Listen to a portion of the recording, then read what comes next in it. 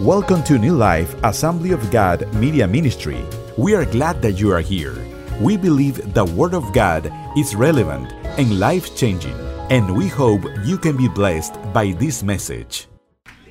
If you'll take your scriptures in hand and turn with me to Philippians chapter 3. Philippians chapter 3. We're going to be looking at verse 22 through chapter 4, verse 6 in just a moment.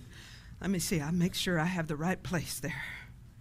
All right, Colossians. I'm sorry, I'm giving you the wrong reference. I knew that didn't sound right to me. Amen. It's Colossians. All right, we're continuing our series this morning, Monday Matters, and we're talking about the fact that, you know what, our faith and our worship is not just something that takes place on Sunday morning, but it's something that we live every day. Worship is not an event, it's a lifestyle. Amen? And so we need to worship the Lord on Monday and Tuesday and the rest of the week. And a part of that has to do with our work. And so today our message is titled Monday Faith. Monday Faith.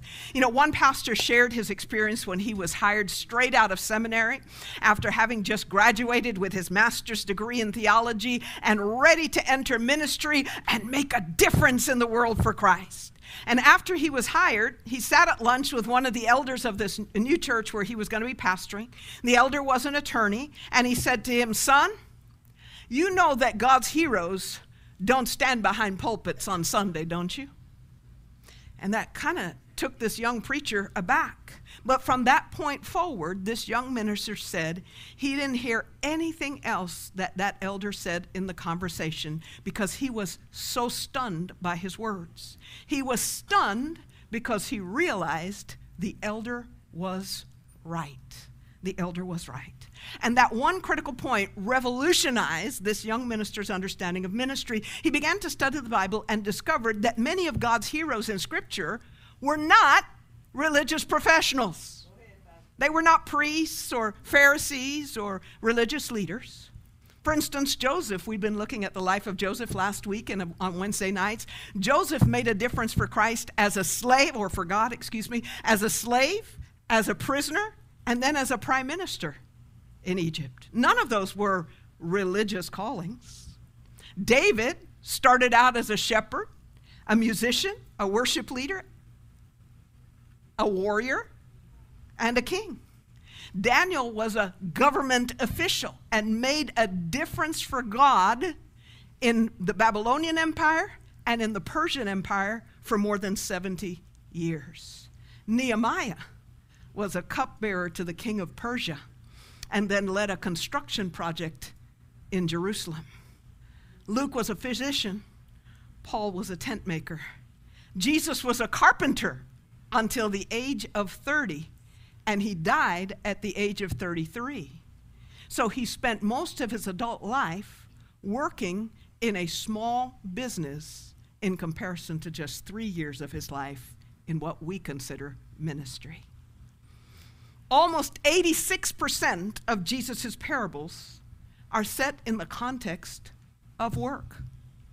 As one commentator states, in the Jewish mindset, all work was an extension of God's work. But unfortunately, for too many Christians, there's a disconnect between our faith and our work. There's no question that the workplace is a challenging environment to openly express and practice our Christian faith. Amidst a culture of political correctness and even restrictive company policies, it has become easier for many to compartmentalize their faith, leaving it at the door when they enter their workplaces. But being a Christian is not something we do, it's who we are. And we can't leave who we are at the door. So we can't stop being a follower of Christ when we enter our workplace. Most Christians spend an hour and a half in church every week. If you just go to church on Sunday morning, you spend an hour and a half in church. But you spend probably 40 hours or more at work. That's 50% or more of your waking hours that are spent at work. So certainly God didn't intend for us to just worship and serve Him 1.5 hours a week. Hello? Amen? So how do we integrate our faith into the rest of our lives, especially our work, where we spend the greatest portion of our lives every week. Well, you may be thinking to yourself, oh, Pastor, there's no way I can bring my faith to work with me. There's rules against that stuff, and I would get fired.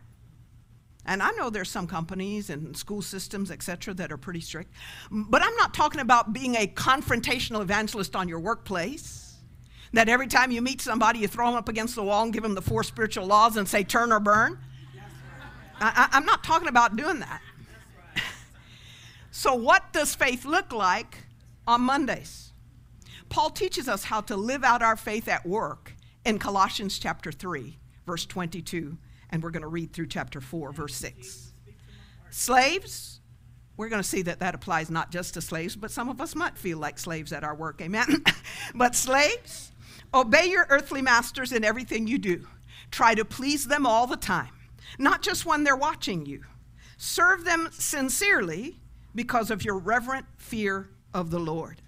Work willingly at whatever you do, as though you were working for the Lord rather than for people. Amen. Remember that the Lord will give you an inheritance as your reward, and that the master you are serving is Christ. But if you do what is wrong, you will be paid back for the wrong you have done, for God has no favorites. Chapter 4, masters, be just and fair to your slaves. So now he's talking to bosses or employers. Remember that you also have a master in heaven. Devote yourself in prayer with an alert mind and thankful heart. Pray for us too, that God will give us many opportunities to speak about this mysterious plan concerning Christ. That's why I am here in chains. Pray that I'll proclaim the message as clearly as I should. Live wisely, live wisely, live wisely among those who are not believers, and make the most of every opportunity. If you're faithful to God and you pray for God to open doors, he's going to open opportunities before you at work. Amen? Let your conversation, and the word conversation in this context, it applies beyond what we speak, but to our lifestyle.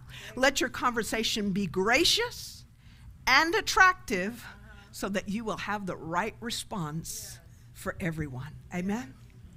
You know, in Paul's day, the master-slave relationship was the primary work relationship because the majority of the population in that day, they were not business owners or landowners. They were some type of slave or indentured servant. So he is addressing this to the populace, to the great majority of people. But the principles that are taught here regarding the slave-master relationship can be applied today to the work-employer relationship as well.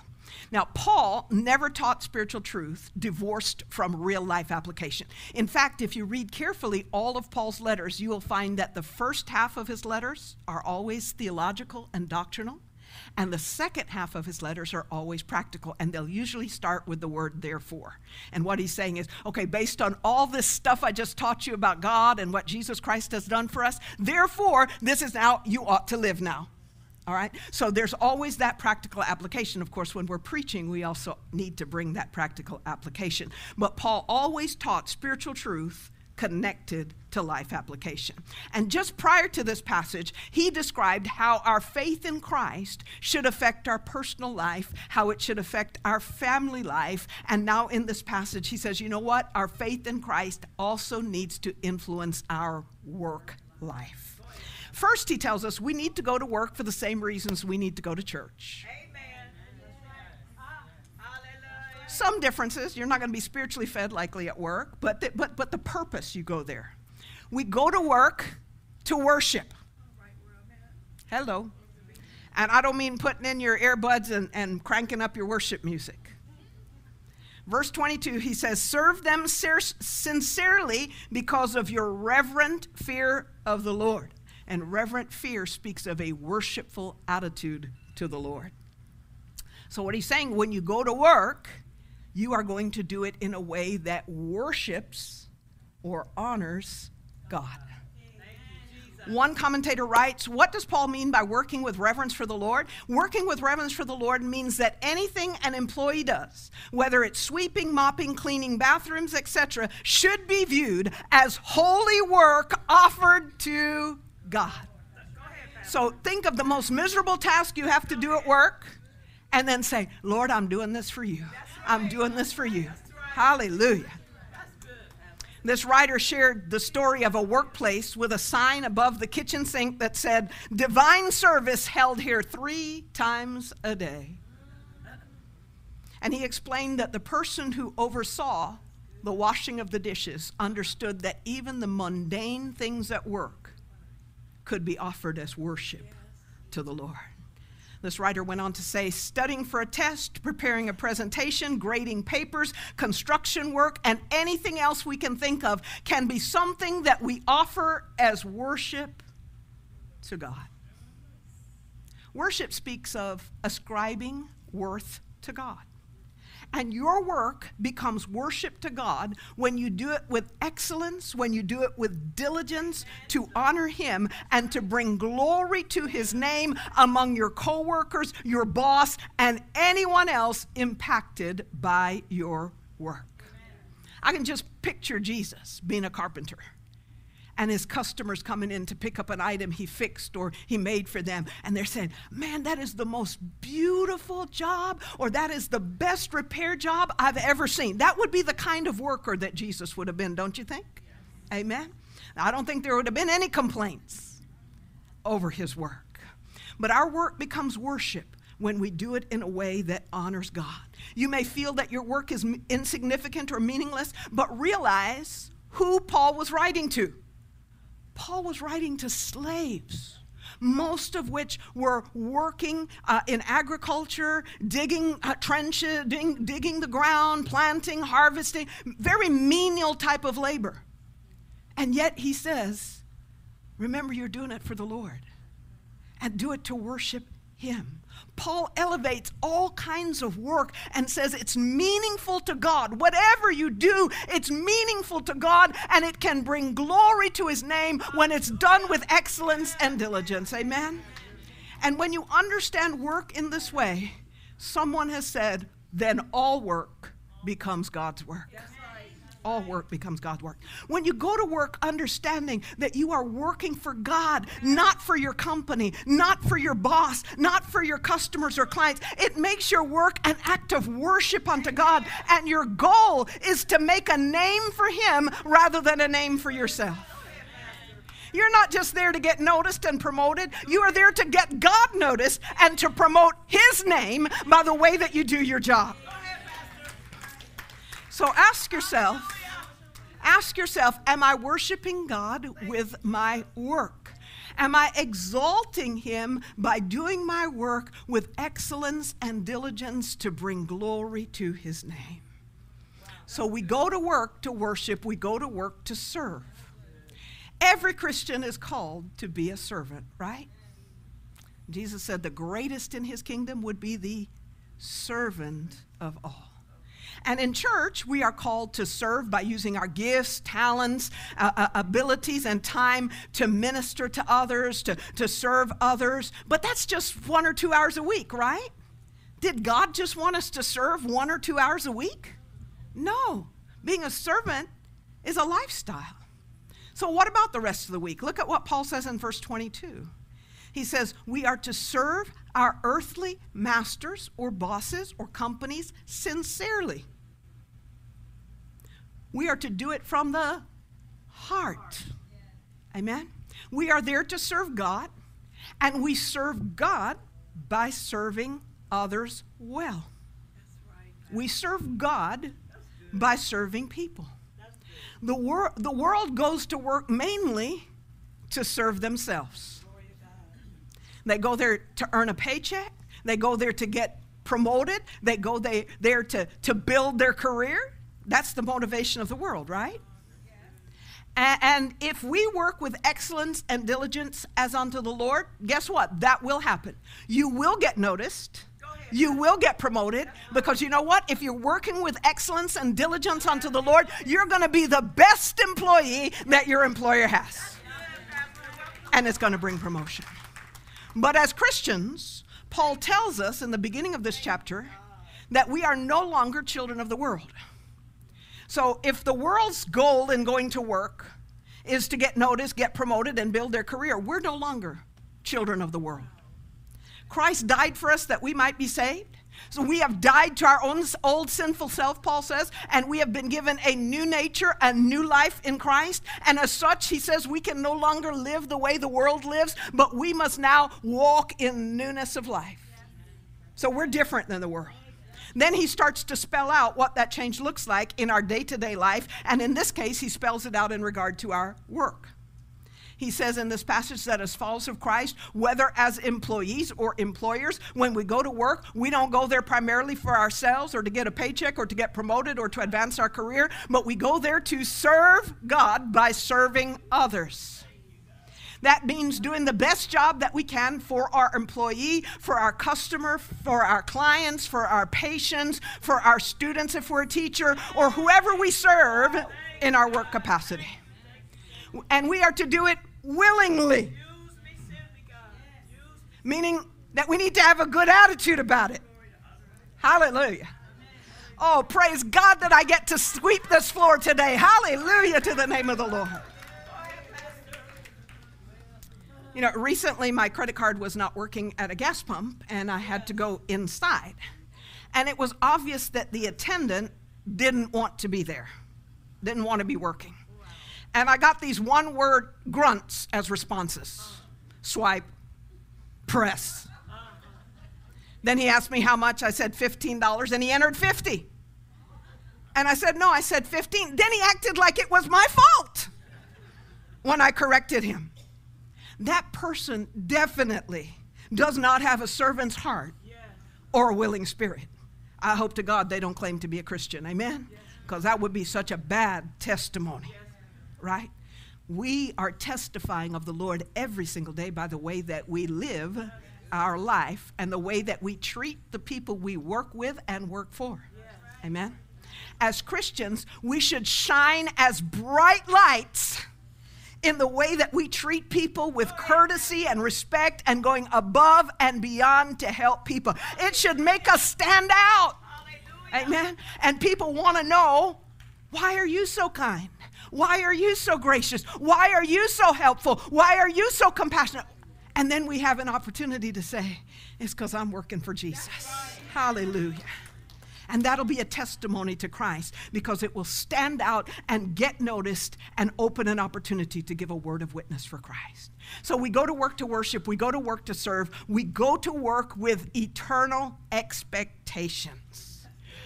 For the unsaved, work is all about the money. It's all about the paycheck and the package. But God tells us that our motivation in work is about earning an eternal reward. An eternal reward. Look at the end of verse 23 into verse 24. Paul says, work as though you are working for the Lord rather than for people.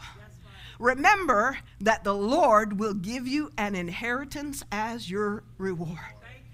When you work for the Lord, the package and the fringe benefits, they're out of this world. Literally. They're eternal. And they're better than any earthly package that you could get. Amen? That means that the way that you work every day as a teacher, a nurse, an administrative assistant, a doctor, a construction worker, or whatever it might be, it counts for eternity. It counts for eternity. We will be one day held accountable before God for how we did our job. You know, I'm not saying all young people are this way, but I have noticed something among the younger generation and their attitude to work. And a while back, I had a conversation with a young man, which his mother kept telling me, you know, you don't know who he is because he goes to another church. His mother kept telling me, you know, oh, he's 20-something years old. All he does is sits and plays video games. He doesn't work. He doesn't contribute to the household and blah, blah, blah, blah. So after a while, I found out the young man got a job. So I told him, that's great, that's wonderful. When do you start? He said, this week. So I said, praise God. You know, I'm praying for you. So I saw him a few days later. And I said, how's the job? He said, job, what job? I said, the job that you told me that you were starting this past week. He goes, oh, I went there for a couple of days, and then one day, the manager was a restaurant job and one of those casual dining places, and the manager told me to go and clean tables. And I said, that's not what I was hired for. I'm not cleaning any tables. I quit. And this young man's supposed to be a Christian young man. But I've noticed, not all young people, but I've noticed in this younger generation, there is that kind of attitude. Just do the bare minimum, and I am entitled to a paycheck, and you are not supposed to tell me what to do. That is so contrary to how God tells us that we are supposed to be. Amen? One day we're going to stand before God. And he's going to hold us to account, not just for the fact that we didn't drink or we didn't smoke or we didn't party or we didn't go around having sex, that we went to church regularly and paid, but he's also going to hold us accountable for how we did our job. That's where we say amen or oh me. Hallelujah. We're going to be held accountable, and he's our eternal reward. He's going to reward us according to how we did our job. Hallelujah. Now, I do want to clarify that I'm not saying that working hard and advancing our career or desiring to make a better living for ourselves is wrong. But it can be dangerous if it's not pursued according to God's intention and for God's glory. Amen? As believers, our greatest motivation must be to one day stand before our Heavenly Father and hear him say, well done, good and faithful servant. Enter thou into the reward of your master. You see, we realize that his evaluation and commendation of our earthly work includes not only the service that we render in church, which ought to be done with excellence and diligence as well, but also how we work outside of church. The classic Christian author C.S. Lewis suggests that we are far too easily pleased with the rewards of this earthly life. So some of us, we're just glad if we get the paycheck that we want and the fringe benefits that we want. And he goes on to say, we regularly fall prey to the deception that the secret to a fulfilled life is more money, more possessions, and greater personal achievement. One author writes, but while we're settling for the temporal pleasure of material possessions, it is possible we are missing something better. It's possible we're missing things that would bring even greater satisfaction and more lasting pleasure to our lives. Could it be that we were designed for something greater than material acquisition, and we are acting foolishly by settling for something less than the very best?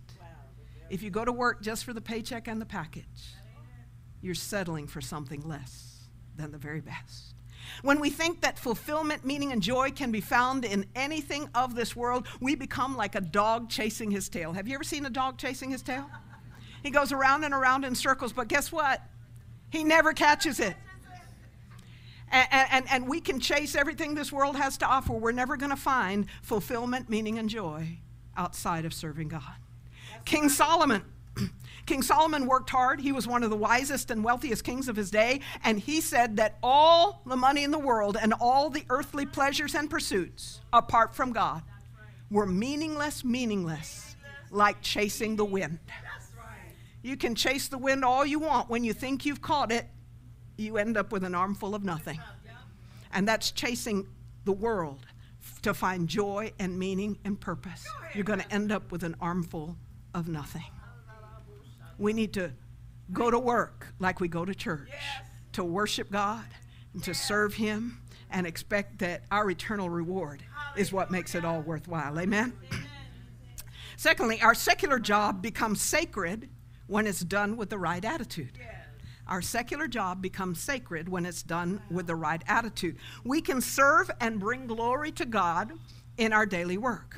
One day, we will all stand before God and give account, not just for what we did on Sundays, but for what we did Monday, Tuesday, Wednesday, Thursday, Friday, and Saturday. God is telling us that our Mondays matter, our Tuesdays matter, our Wednesdays matter, our Thursdays matter, the whole week matters. Our daily work matters to him and to his kingdom. Whether that work is being an electrician, a plumber, a business owner, a realtor, or a diaper changer, it matters to God.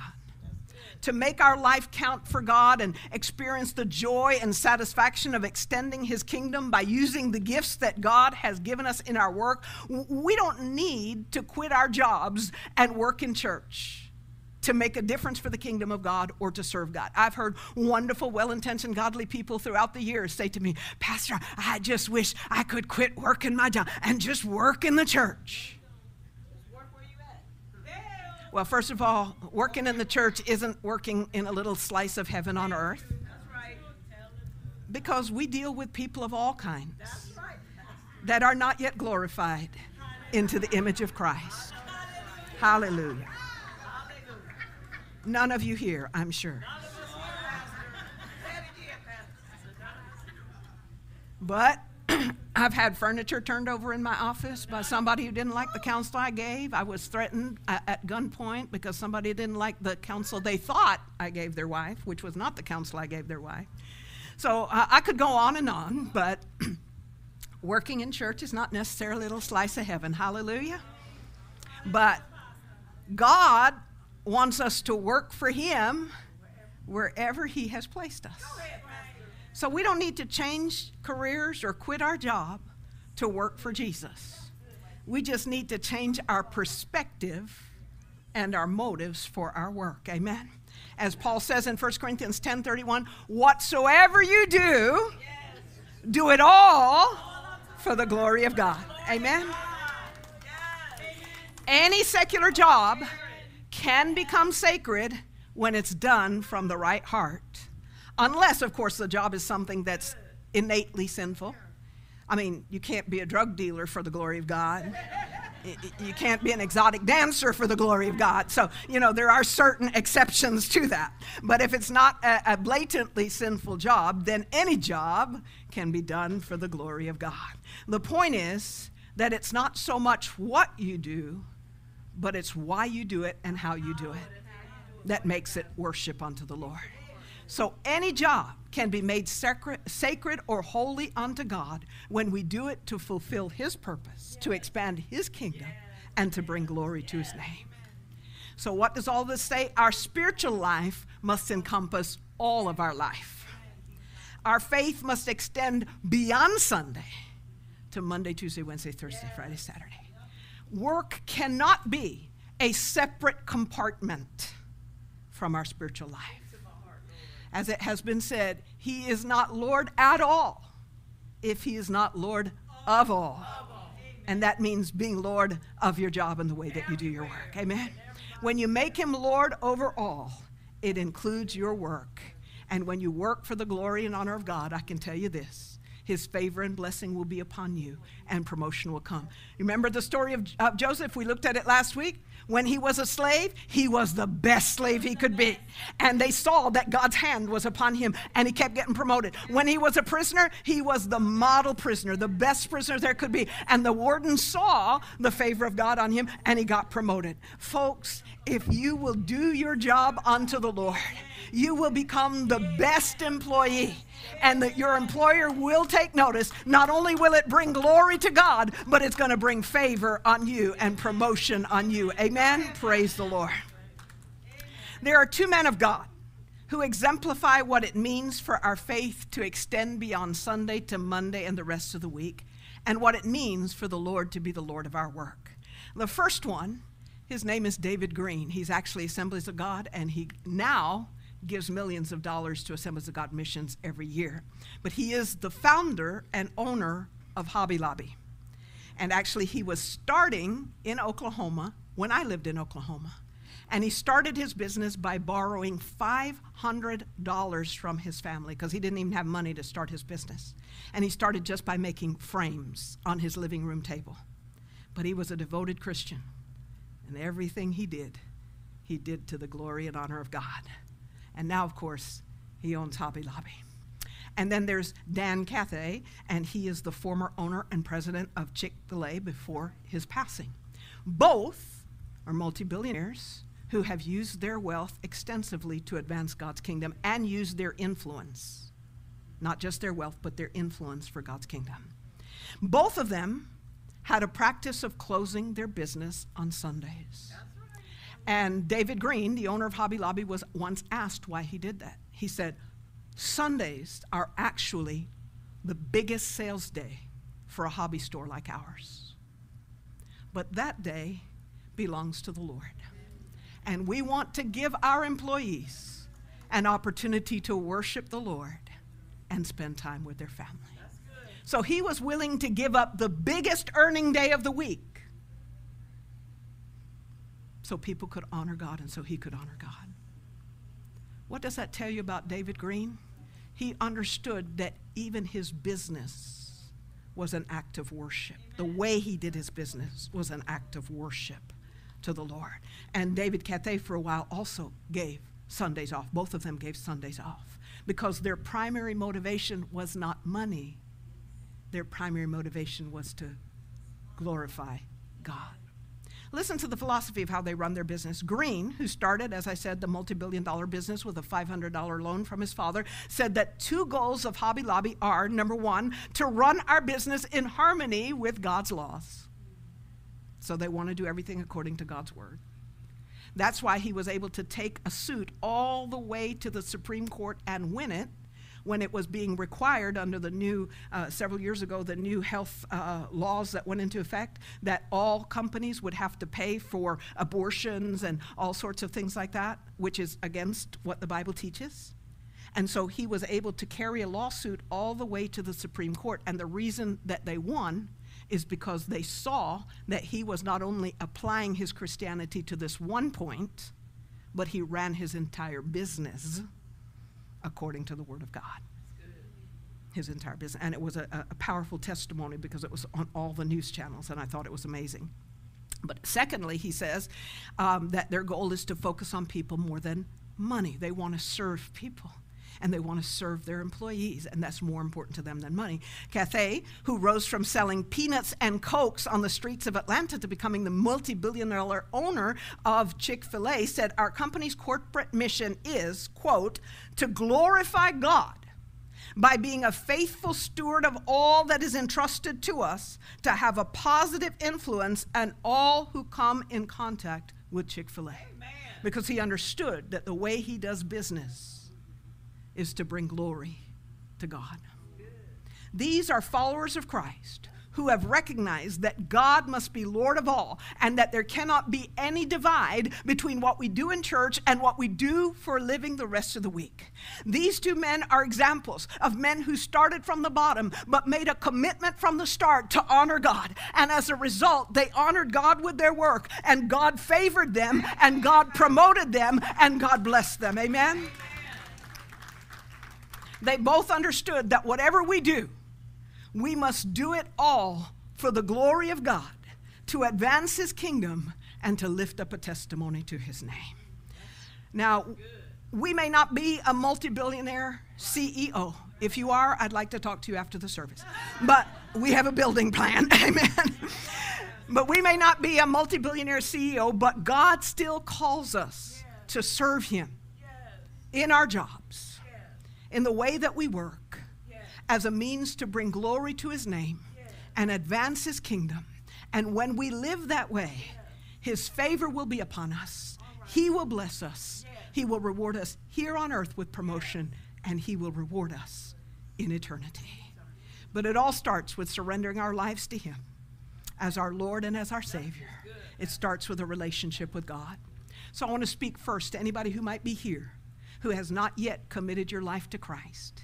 You see, we are all sinners. Sin separated us from God, and that's the reason that Jesus came and died on the cross. He gave his sinless life as a sacrifice for us, so that as we place our faith in him and repent of our sins, the word repent simply means to turn around, to turn away from our sin and turn to God.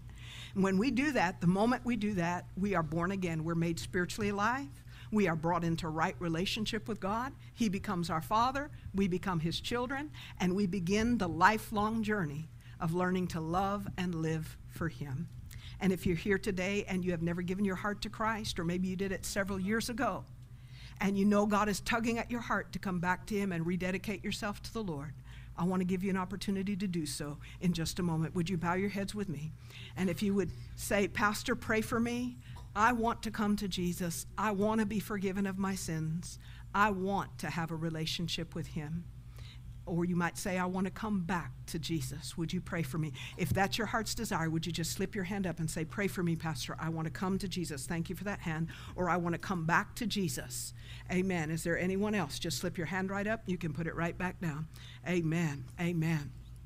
Praise the Lord. Thank you for those that raised your hand. We're going to pray a simple prayer. I want to encourage you to pray that prayer with me right now. And I'm going to ask the entire congregation to pray it with those that raised their hand as an encouragement to pray.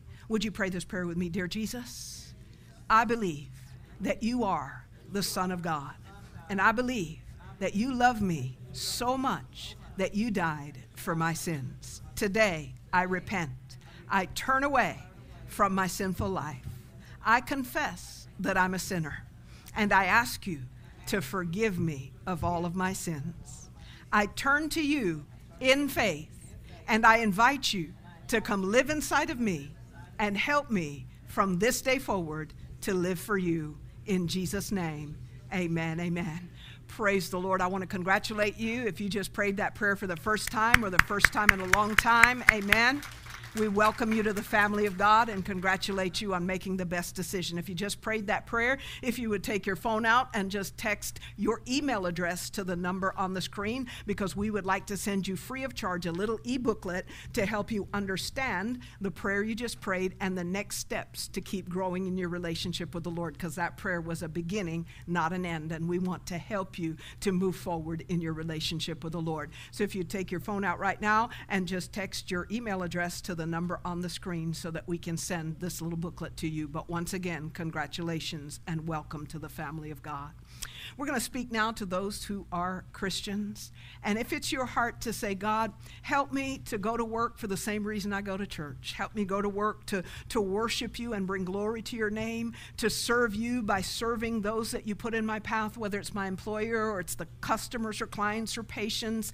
But help me to do it in a way that honors you and serves their needs. And help me to work with an eternal expectation that my reward doesn't come at the end of the week in a form of a paycheck, but my reward will come one day when I stand before you. If it's your heart's desire to make your work at worship unto God, would you stand to your feet and make your way to this altar?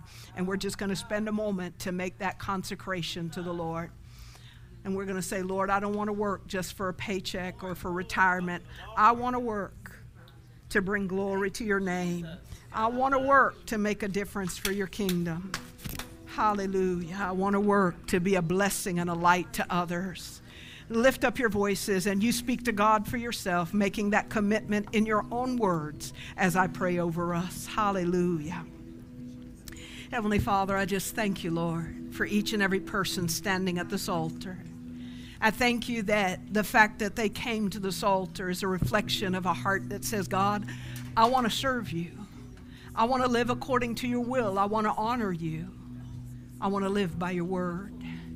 And Father, as we stand before you today, we surrender our lives to you and we say, Lord, let everything that we do, not just when we're in church, but when we're at home and when we're at work, let everything that we do bring glory unto your name. Father, help us to view work the way that you view work. Help us to make our work sacred unto you by turning it into an act of worship, doing it with excellence and diligence to bring honor to your name, doing it in such a way that it will be attractive to others and they will want to know why we are so different, Lord God. Let us shine brightly, as bright and shining lights in our workplace in the midst of darkness, Lord God, so that your name may be lifted up in all that we do. And may we so work that one day when we stand before you, you will be able to say of us, well done, good and faithful servant. Help us by the Holy Spirit to live this way. In Jesus' name we pray. Amen. Thank you for joining us today. If you were blessed by this message, would you consider giving a gift to help support our ministry? You can text any amount to 954-516-1522. That's 954-516-1522. Thank you, and we hope you will join us again.